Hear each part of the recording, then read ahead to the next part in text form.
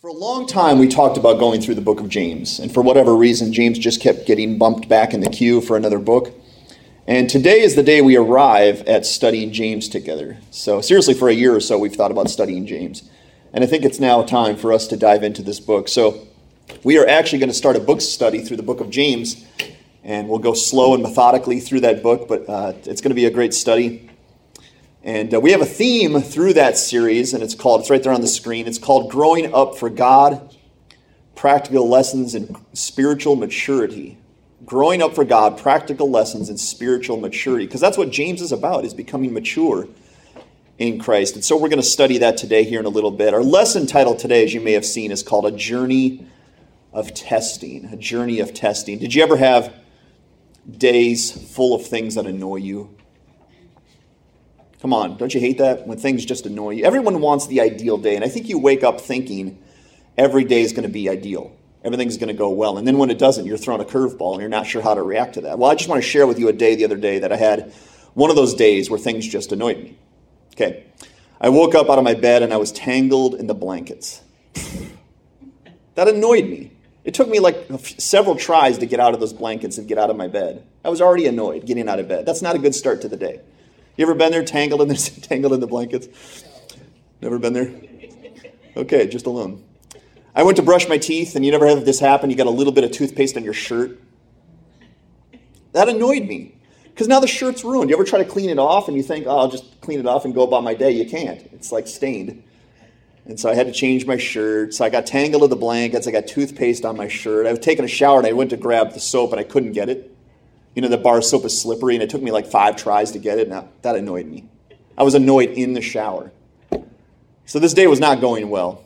I finally got in my car and was headed to work, and I noticed that someone had adjusted the seats and the air conditioning vents. Usually they're perfect, and they're exactly where I want them, and now they weren't. And I was greatly annoyed by that. You guys are not laughing. Like, wow, this guy is... Take a chill pill, man. You should know by now. There's a little bit of humor here. I'm not being literal here. But I got in the car, and the seats were adjusted. The air conditioning vents were not hitting me in the face, and I was annoyed by that. What's that? Titus was driving again. Titus. At least if you get out of the car, Titus, put the seats back where they were. Titus is 6 years old, so that's why that's funny. On the way to work, I hit every red light. You guys ever been there, right? Every red light. I stopped at every red light. In fact, one of the lights, it was red, but right when I stopped, it turned green. You ever have that happen to you? Right as you stop, it turned green, and that annoyed me. I didn't like that. Yeah, I was annoyed. And then I got stuck behind one of these big construction vehicles. You ever get that, where they go like 5 miles under the speed limit? And that annoyed me, because I wanted to go 5 miles over the speed limit. And so I was just frustrated the whole time. So I finally get to work, and I'm like, okay, I'm here at work. Things should be better. And the parking lot was full. And I have a parking spot. I don't have a parking spot, but I always park in the same place, and the parking lot was full. I had to park over by the dumpster.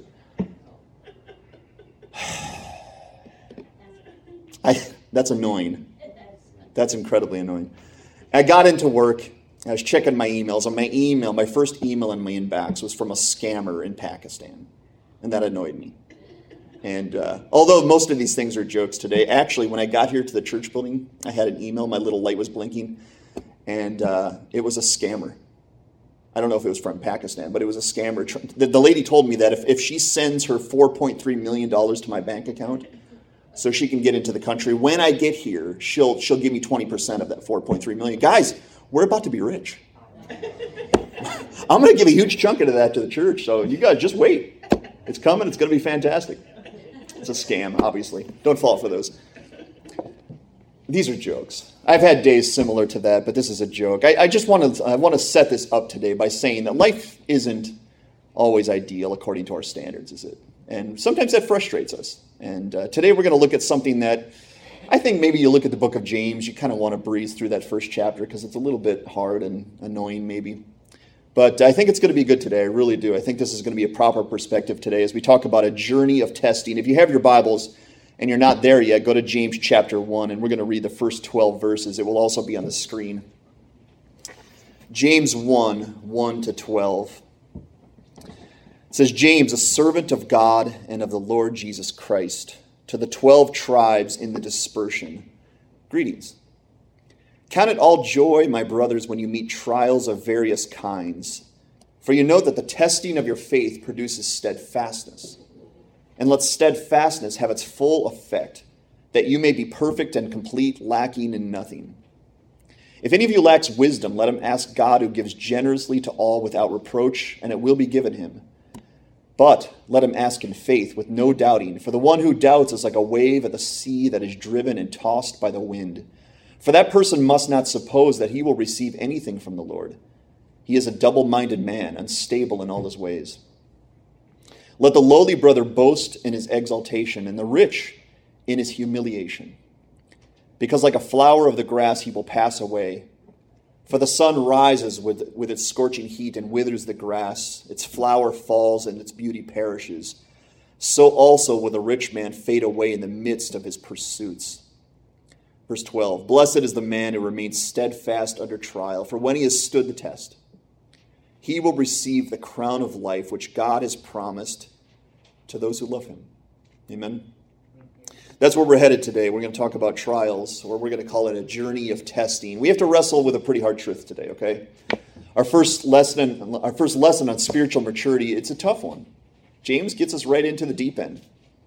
And we have to talk about trials today. Trials, right? Who brought the party favors and the balloons? We're talking about trials today. Anybody happy? Trials are difficult, aren't they? It's a difficult topic. I'm going to be honest, it's not on a pastor's wish list of things to preach on. Trials are not one of those things I go looking for. And James, like I said before, has come up as a potential book that we should consider studying as a church, but I knew what topics were going to come up. And it's almost like we had to wait for the proper time, led by the Holy Spirit, because this book is about as straightforward as any book in the Bible, maybe except 1 John. But James is very, very good. If you've ever studied James before, it's very good, isn't it? It's one of the most practical books in the entire Bible. But James, if we're honest, is like that food item on your plate that looks a little questionable. You know, you ever get one of those food items, and you guys ever eaten calamari? Anyone's ever eaten calamari? Yeah, don't do that anymore. I'm just teasing. I hated calamari. It looked all good and stuff, and then I bit into it, and it was all rubbery and gross. Or do you ever have the other way, though? You look at an item, and it looks questionable, but then you taste it, and it's good, right? And what they say, you can't judge a book by its cover. Sometimes you can't judge food by its appearance either. James is kind of like that, if I'm honest. You take a bite out of James, and you go, well, actually, that's not too bad. I was expecting something different, and that's really good. And gradually, it becomes one of your favorite books. And sometimes I come to James and I go, I don't know, I'm good. I don't really want to study James right now. And then I get into James. And I go, wow, I didn't expect to like this. But James is really good. In fact, it's one of my favorite books in the Bible because of how good it is. In fact, I think Lisa, isn't James one of your favorite books or your favorite book? Your favorite book? Well, there you go. Lisa's happy at least. So blame Lisa. If this doesn't go well, let's blame Lisa. She's the one that planted this in my mind. I'm just teasing. I don't know James personally, of course, but his approach is pretty different than the Apostle Paul's, isn't it? Apostle Paul, when he starts a book, has this long greeting. He tells you who he's writing to, and, he has this long, drawn-out greeting and blessings and grace to you, and not James. James gives you a very brief greeting, and he gets right into what he needs to say. And I'm guessing James was a man of few words. Here's what I need to say. Here's what they need to hear. Let's get at it. But James has some of the most classic passages in all of the Scripture found in this little book. In fact, the book of James is like 100 Billboard Christian albums. You guys ever seen one of those? And if I was going to look at James, I would consider these some of the best Christian albums or Christian passages in all of Scripture. We're going to look about the classic being doers of the word and not hearers only. Okay, that comes from James. How about the legendary faith without works is dead? That's coming up. How about the edgy taming the tongue? Yeah, that one's edgy. And the classic headbanger ballad, friendship with the world is enmity against God. Okay, we're going to look at all of those. All of those come from the book of James, and it's going to be a really powerful study. So I want you to buckle up, okay? You need to buckle up for the book of James. James' goal here is for us to become mature in Christ. That's his goal. And otherwise, we're going to call it growing up for God, or maybe the better way to say it is growing up in God. We need to grow up. We need to mature, and James is going to help us do that. Last week, we learned that we need all hands on deck. And we're going to assume that everyone is with us now, okay? Everybody is bought in, everyone is invested, and everyone is ready to do this together because maturity, again, it's going to take all of us. It's not just one person thinking, I want to become mature and I'm going to do it. Every single person is a part of our Christian maturity. So we still need everybody. And our first lesson is one of the most mature things you can talk about as a Christian. How to deal properly with trials. And if I'm honest, pastors even struggle with this one. This is a tough one. Trials on the surface seem to shake us in a way that we don't really want to admit. But we're going to use a metaphor today, okay? To open up the book of James, we're going to use a metaphor. I want you to use your imaginations with me today, okay? Use your imaginations and help me understand this metaphor, because this metaphor, I think, is going to set up the book, set up the passage quite nicely. I want us to pretend today that we all need to take a journey together. Okay, a journey, a long, intense hike through the woods. Anyone ever done that? Anyone ever taken a long, intense hike through the woods? Yeah, there's a few. Okay. Janine and I did once in Virginia. If you've ever been to Virginia, there's a lot of hikes and trails. And we got on this trail, this hike, and it was beautiful. And we thought it was going to be this nice gingerly pace. But we started on this hike, and it just started to climb and elevate little by little. And suddenly we found ourselves on a pretty intense hike. And it was long, and it was intense, and it was more than we ever thought we were going to do. But at the top of this was a really glorious lookout, and it was well worth the hike. But it took us a couple hours to get to the top of this hike. And today we're going to use that as a metaphor today. We're going to imagine that we're taking a hike together in the woods, a really long and a really intense hike. If we make it to the end of this journey, there's going to be a glorious lookout, okay? We're going to end up in the land of joy, peace, and security that's never going to end. At the end of this hike is something incredibly glorious, and it's well worth the hike, okay? Well worth it. And if we don't make it to the end of this journey, we're going to die. Okay? That's the options. You either don't make this journey, don't finish this journey, and you die, or you make it to the end of this journey, and it's the most glorious lookout and land you can ever imagine. But this journey is not optional for Christians, okay? This is every Christian's duty to make this journey, and we have to all get to the finish line. And as we said last week, we got to do it together. Our eternal souls are at stake here, okay? In this journey, Lord, thank the Lord, we have a helper, okay? We have a helper, and this helper is the best helper we could ever hope for. You ever had a guide or someone take you through something like that in the woods? Someone who's been there before, someone who knows what they're doing. In this journey that we're going to use as a metaphor today, we have a helper. And this helper has one goal for each of us: to make absolutely sure that we finish this journey no matter what. That's his goal. For us to make sure that we finish our journey no matter what. The completion of this journey is of utmost importance to him. So we're all going to begin our journey here, okay? So as we begin our journey, if you've ever made a journey, you get going. As we begin our journey, wouldn't you know it, just like my beginning story, we stumble.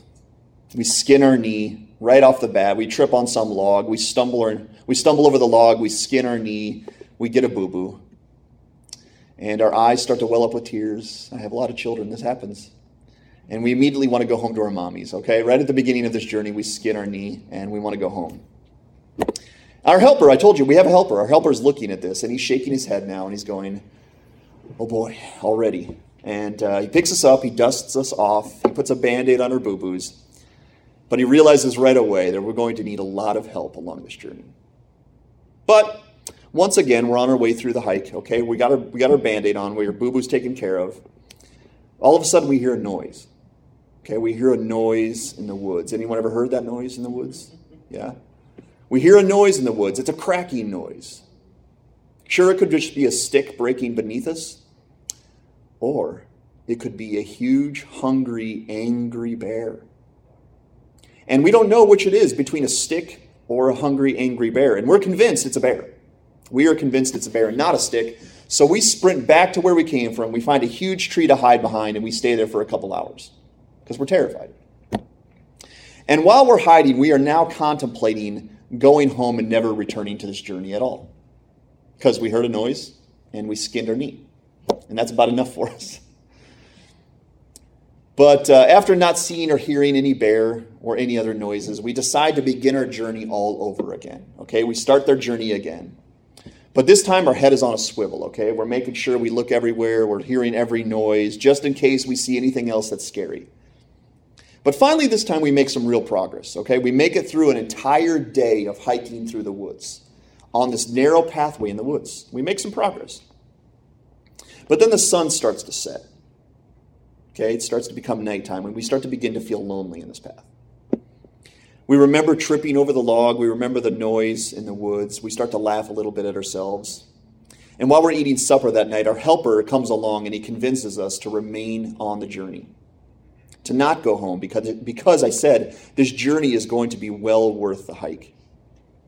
So even though we have a rough and lonely first night in the woods, we endure it. We wake up in the morning, and we're ready for another trek through the woods.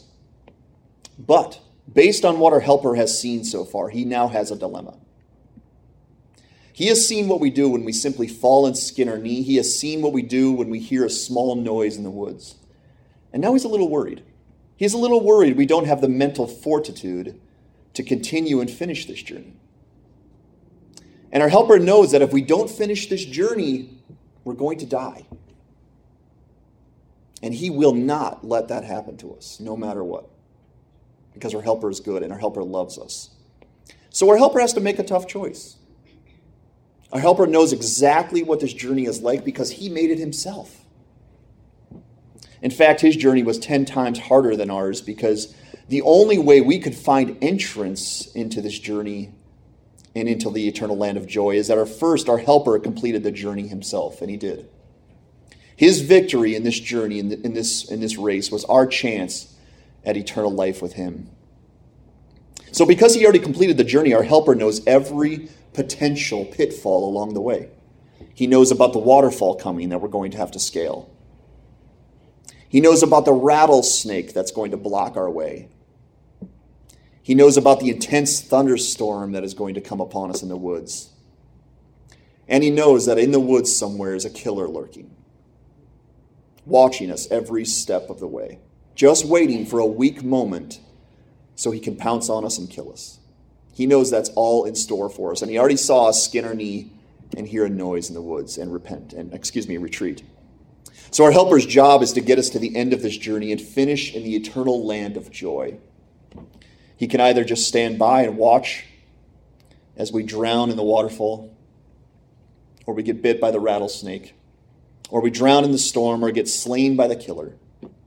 Or our helper can do what's necessary to toughen us up so we can conquer all of these battles along the way.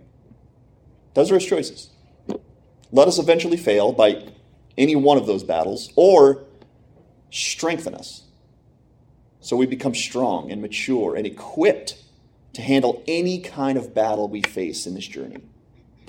So our helper comes up with a plan to help us get stronger and more determined to finish our journey. He begins sending us little versions of the trials to come. A little waterfall, a little snake, a small thunderstorm, maybe a little killer, whatever that looks like. So we can get tough, okay? So we can get skilled by defeating those battles. And then once we defeat those, he's going to give us even bigger ones. And then bigger ones. And then bigger versions until we're ready for the real battles themselves. This plan from the helper is going to make us strong. Strong enough to finish our journey so we can be with him for the rest of time. Because that's his goal, for us to finish our journey. Our helper knows that these tests are not going to make our journey comfortable. It's not going to make us happy along our journey. But our helper's goal is not our temporal happiness on the journey. His goal is our eternal life with him in the land of joy forever. Now let's look at James chapter 1. If we understand this metaphor, I think it's going to set it up quite nicely. Pastor Mel, if you can bump us over to the next input. We're going to do, if you've seen me do these before, we're going to do sort of a virtual Bible study of James chapter 1, verses 1 to 12. Let me know when you're there, Pastor Mel. I don't want to jump ahead. James chapter 1, it's going to be on the screen, okay? You guys have notes with the printed off scripture that you can take notes in them yourselves, or you can just watch. Is it not working? I think it's input number 1 we need to get to. Yeah, I'm not working. It's working fine. There you go. There? Technology. Okay, we're there. Good. Now, thank you, Pastor Al. Does this picture stress anybody out? Yeah? Anyone stressed out by standardized tests? James brings up tests. Okay, I was not a good test taker in school. I always dreaded tests. I would rather write a paper because I thought I could, fake it with writing a paper. But you can't fake tests, right? You either know the content or you don't know the content. But tests stress us out to some level. Maybe you guys are great students and great test takers. I was not, so we're going to look at some tests today. So we're going to jump into James chapter 1. James chapter 1, starting in verse 1, of course. We find out right away who the author of James is. And of course, it's James. James. Now, we're not entirely certain, okay, which James wrote this book. Okay? There are a lot of people who say it is James, the brother of Jesus, who wrote this book. And actually, if you study his life a little bit, he actually didn't even believe in his own brother until the resurrection. That's interesting. So if James is the author of this book, who was the brother of Jesus, that's incredibly interesting because he's writing about following his brother and what it takes to be a mature follower of Jesus. And that's interesting to me because that was his brother. I don't know if you guys have ever had sibling rivalry, but imagine the Lord Jesus Christ being your brother. How would you live up to that standard? Jesus never sins. Jesus always makes his bed. I know. He's the Son of God. But I know. Thank you, Mom. But now James is writing this book, and a lot of people believe he's the author of this book. And I don't know entirely. I'm going to be honest. It could be one of the other James. It could be It could be James, who was the disciple, the son of Zebedee, who was one of the first followers of Jesus. But a lot of commentators believe it is James, the brother of Jesus. So we're going to assume it is. But I don't know entirely certain. But I want you to understand what he says about himself right off the bat. He says, James, a servant. A servant. I mean, if no matter who this is, if it's the brother of Jesus or the disciple, he could say that, right? Disciple. He could say brother.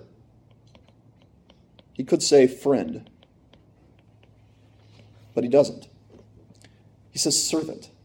And I just think that's an interesting, humble way to start this book. In fact, the term is actually bondservant or bondslave. And he's calling himself that. Basically, a hired servant to say, I'm a slave, I'm a servant of the Lord Jesus Christ. And that's exactly what he says. Of God and of the Lord Jesus Christ. That's the way he starts. And that's basically his greeting. Okay? He introduces himself. He tells you who he is. And this is all he's going to tell us right after that. He says, to the 12 tribes in the dispersion. Now, that's kind of an interesting phrase. I had to dig a little bit on that. And if you understand the Bible, Israel is broken up into 12 tribes, okay? So most likely what we're learning here is this is basically made up of Jewish people, maybe Jewish Christians who are getting this letter, okay? And I'm sure there were some Gentiles in the mix as well, but this is probably primarily written to Jewish Christians, and that's the reason he's calling them 12 tribes.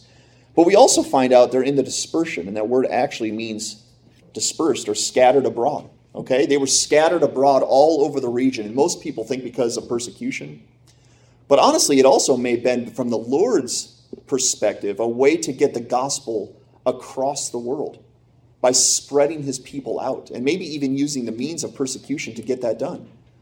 So he says to the 12 tribes in the dispersion. So what you have to picture is this letter being handed off from group in church to group in church. They didn't have the internet. They didn't have Facebook. They couldn't do email. So this letter physically had to make its way through these different churches. And what would you say? What would James say? If you could write a letter to people who are facing persecution and are scattered from one another, what's the first thing you would say? Well, he actually has a pretty good start. He says, count it all joy.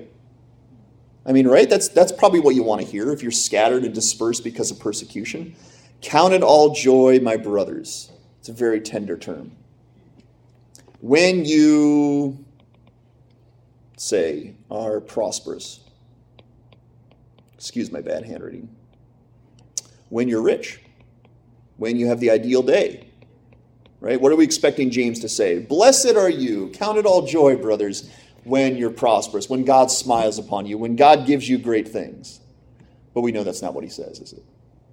Count it all joy, my brothers, when you meet trials of various kinds. And as we're going to learn, trials means tests.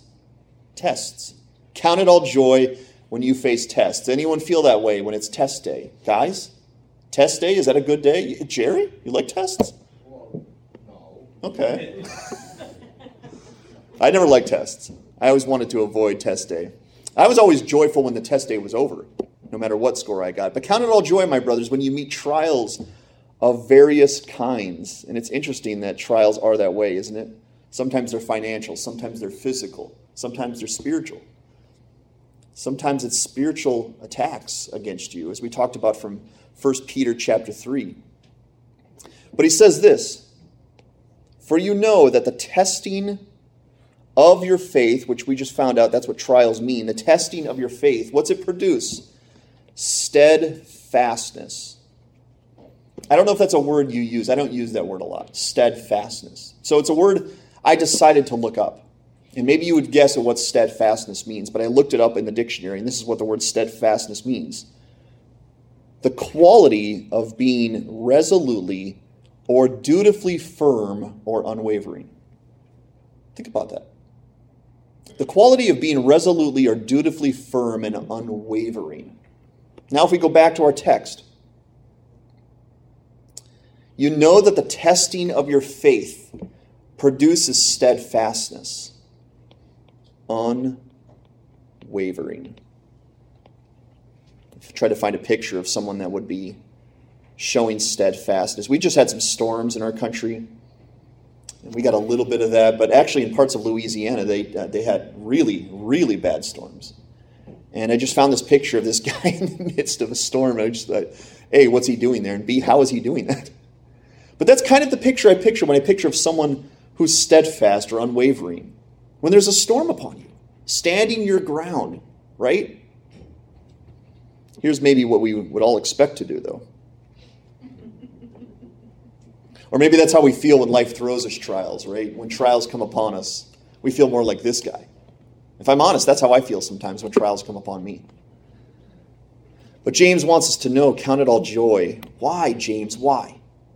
Because trials produce an unwavering faith.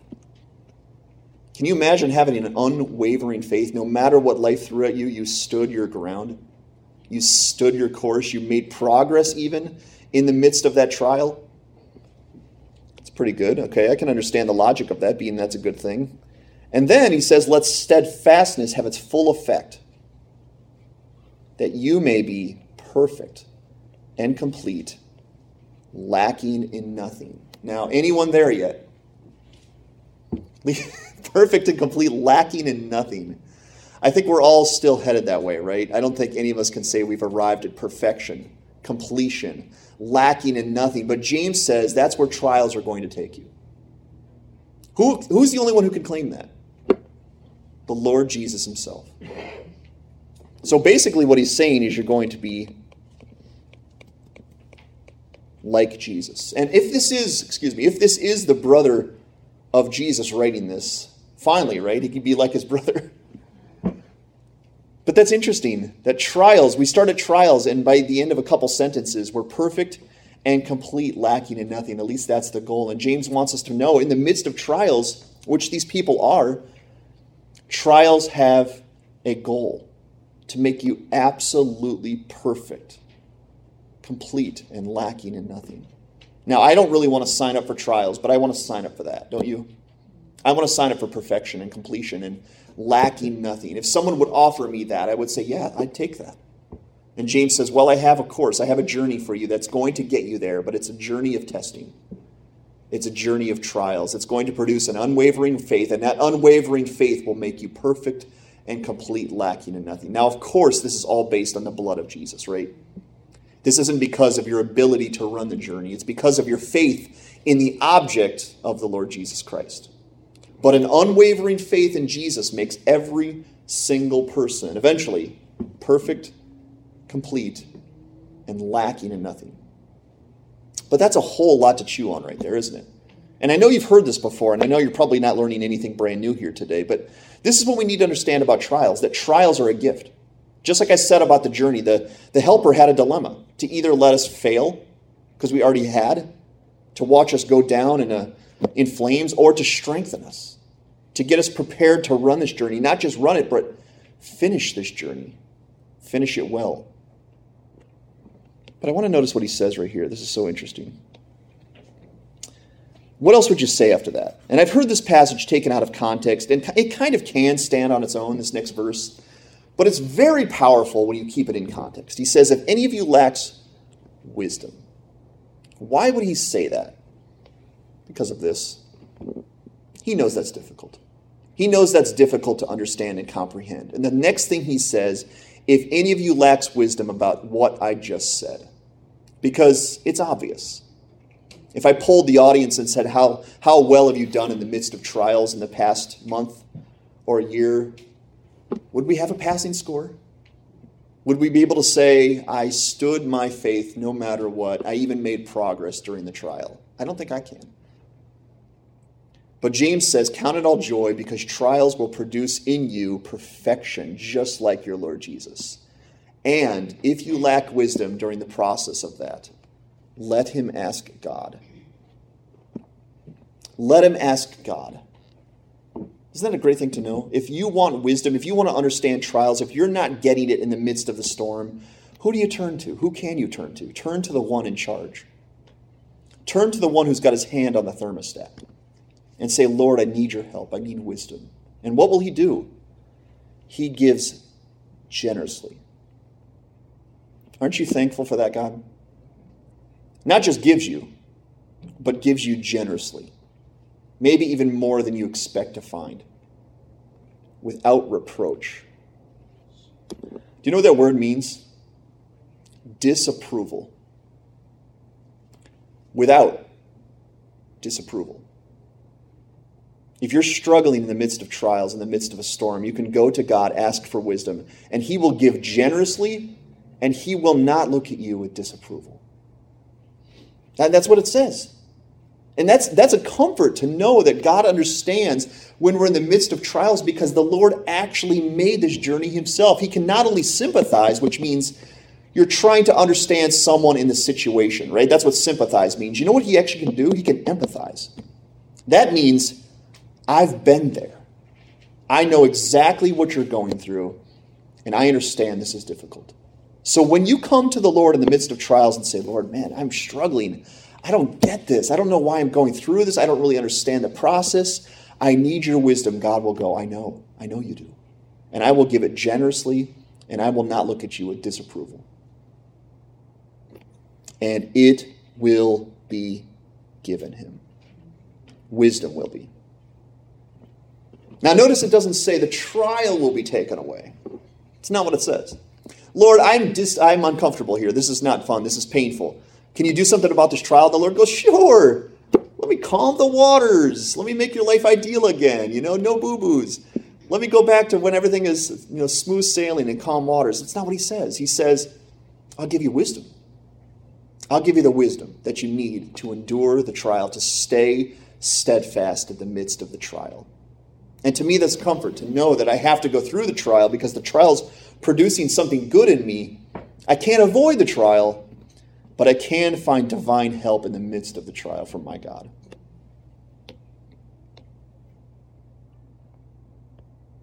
Again, maybe we feel like this in the midst of trials, but look what it says in verse 6, though. And this is regard to what he just said, okay? But when you go to God for wisdom, let him ask in faith, with no doubting. Let him ask in faith with no doubting. For the one who doubts is like a wave of the sea that is driven and tossed by the wind. That person must not suppose that he will receive anything from the Lord. He is a double-minded man, unstable in all his ways. Now, what is he talking about? You just told me, God, you were not going to look at me with disapproval. And now you're telling me that if I ask for wisdom, but I ask with doubt, I'm not going to get anything? And he says, that's right. Because it's a difference between struggling with understanding trials, which we all do, and doubting that God is there. doubting that God loves you, doubting that God can and will help you. Those are two different things. He says in the first one, I will give you generous wisdom. I will give it to you without disapproval. But when you come to me for that wisdom, ask in faith. Because the most heinous thing to God is when we question, does he exist or does he love me? To God, I believe that's the most hurtful thing we can ever question in our minds. Do you exist and do you love me? And God says, according through the mouth of James here, we shouldn't expect to receive anything. Or maybe the better way to say it is,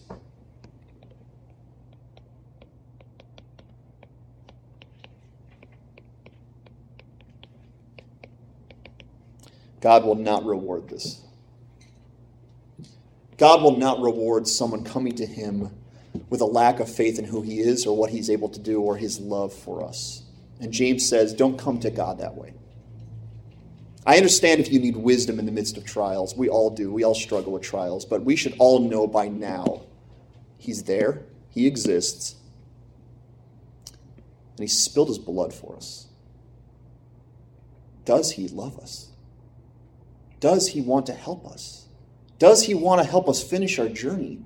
Imagine what the Lord has invested into us to get us on this journey and then through this journey. The worst thing we can do is ask God, do you care? Do you even care that I'm here? It says he's double-minded. Faith and no faith. Love and no love. You guys remember the old villain Two-Face, right? That's kind of what we're dealing with here. I have faith, I love God. Oh, life hurts.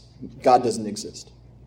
Oh, God loves me. God, you're all I need. We just sang about it. And then God throws something a little bit challenging our way and go, God, do you even love me?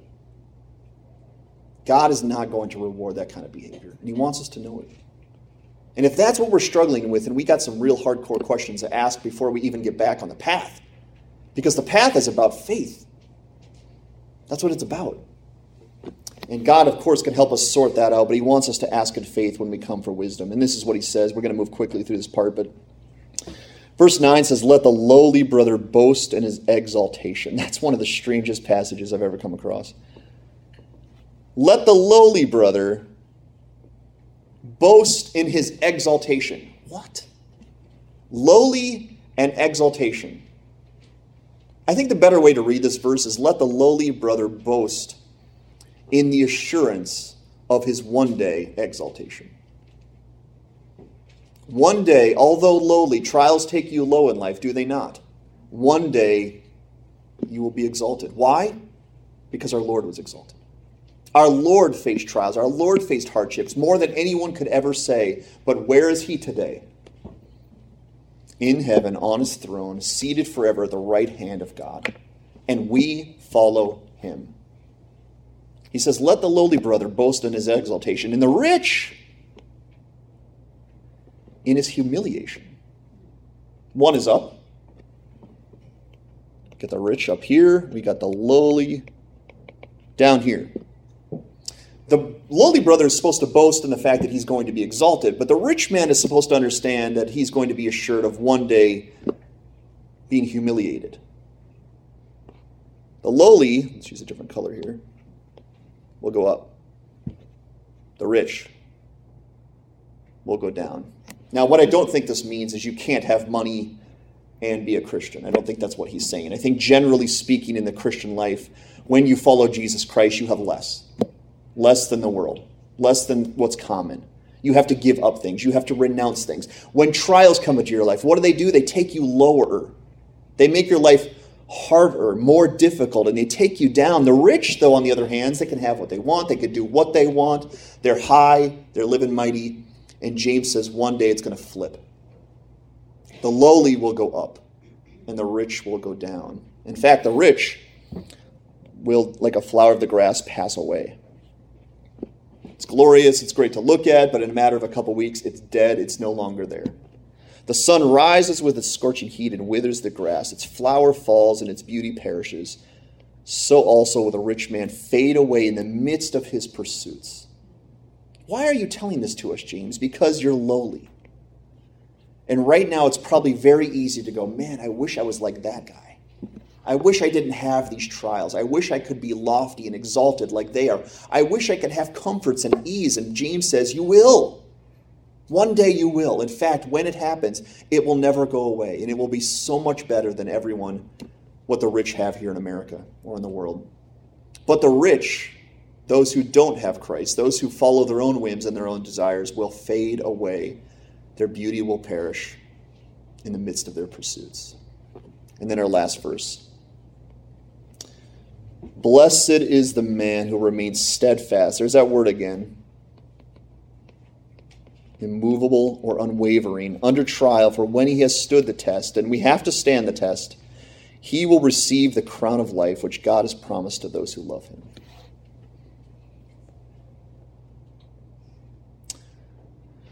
Hebrews 11 says this about faith. Faith is the assurance of things hoped for and the conviction of things not seen. You know what a good picture of faith is?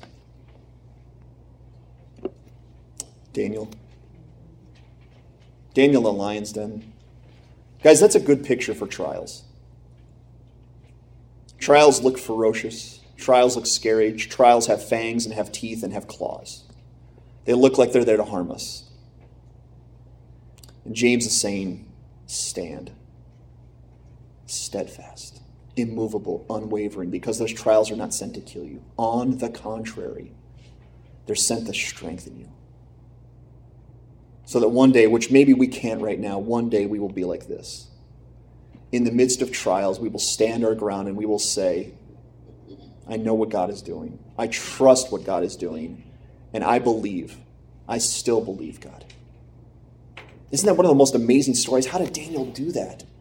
Stood his ground in the midst of something really scary. And then James says, if and when you stand your ground, and you will, because God is going to strengthen you with little versions of these trials. When you're able to stand your ground and beat the devil, you're going to receive the crown of life, which maybe it's a literal crown, maybe. But it's called the crown of life. It could just be life. Eternal life. One day you will receive your reward for finishing the journey, and that reward will last forever. Is there anything else that lasts forever? No. Only our lives with God and our reward for following Jesus to the end. Now let's go back to the other screen here. Let's finish our lesson with some application points.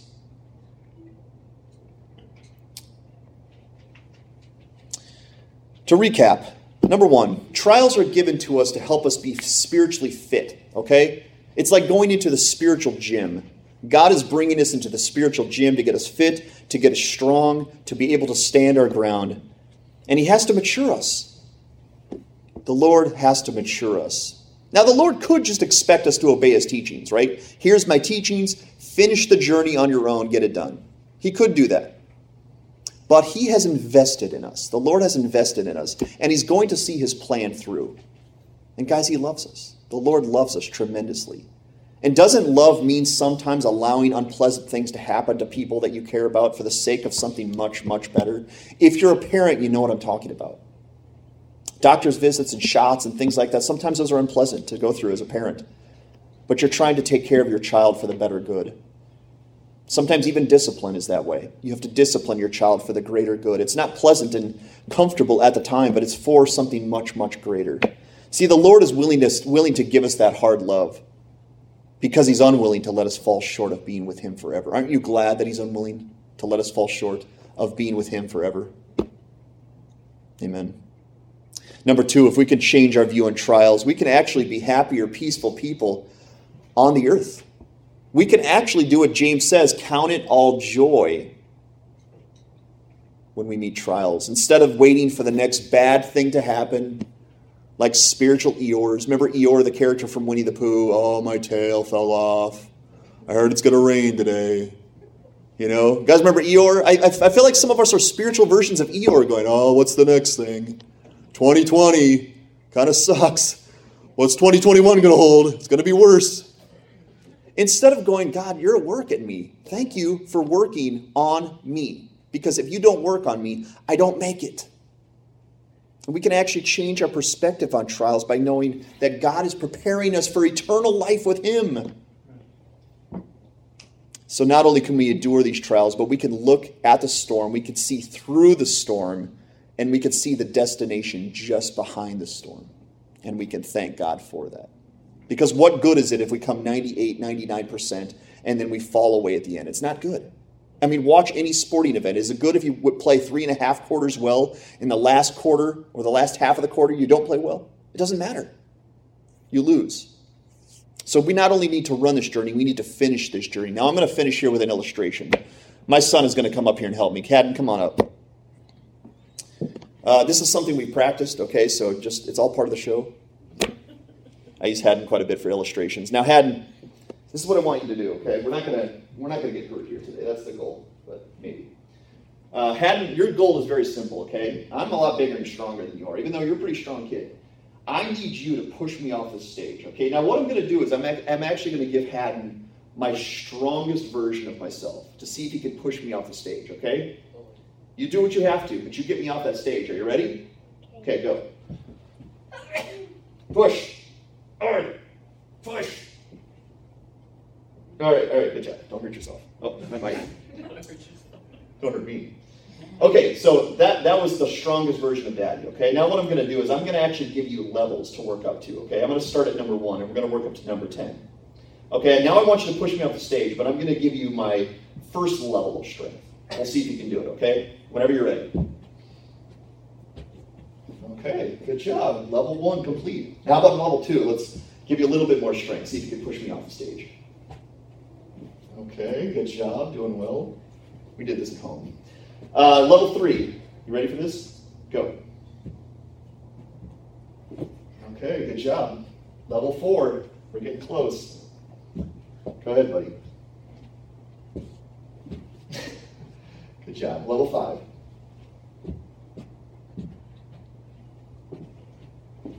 Okay, they're getting tougher. You ready? Level 6.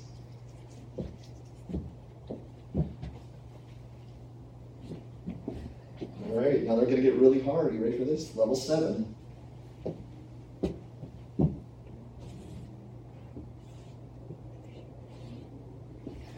All right, buddy. 3 more to go. You ready for level 8? Level 8, go ahead.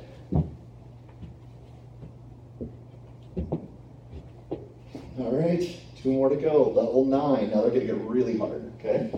Level 9, whenever you're ready.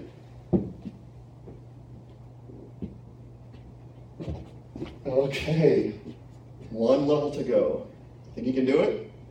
I'm going to get my strongest now. Level 10, go.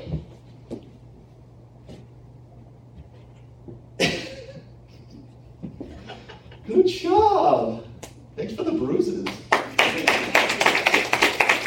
Good job. Had you can take a seat. Now, we did this at home, so I had a couple practices, but the illustration is simple. It's a little childish. I understand that, but I have children, so work with me. Here's the point, is God is taking us through levels, okay?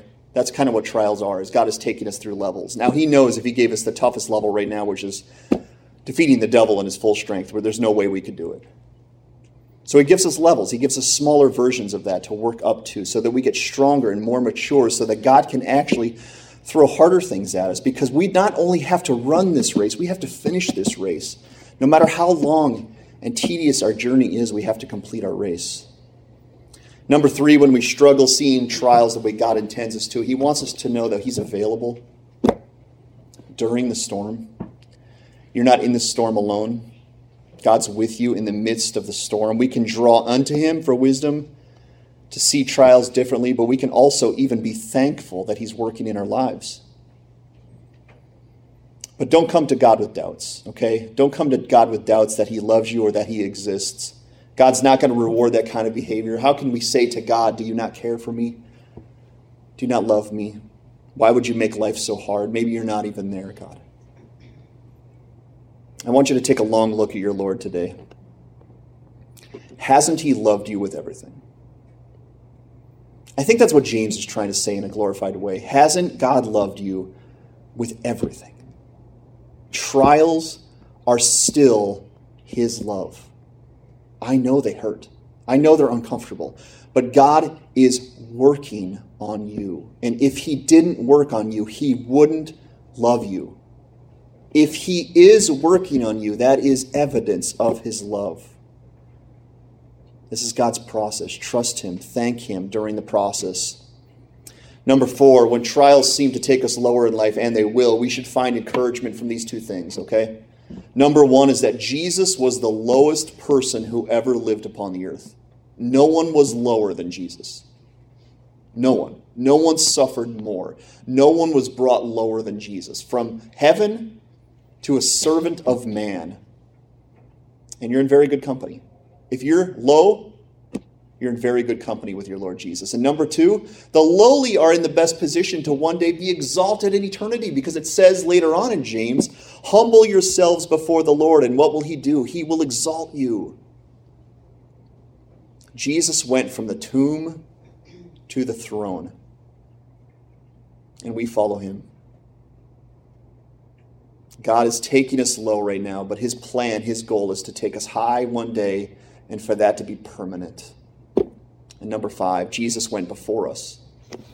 He paved the way. Aren't you glad Jesus not only says, hey, I'm going to help you in the midst of this trial? He could say to you, I've been there, and I'm going to help you in the midst of this trial. Because I've been there, I'm going to give you a trail of footprints to follow, okay? I'm going to give you warning signs along the way, all right? I'm going to give you packages of supplies along the way, and I'm going to provide divine aid from heaven while you're on your journey. You don't need to fear. You don't need to be worried. You don't need to be anxious. The Lord wants us to make our destination more than we do. We simply need to trust and obey. I hope this can all tell us today that trials are a gift. That's what James is trying to tell us. Trials are a gift.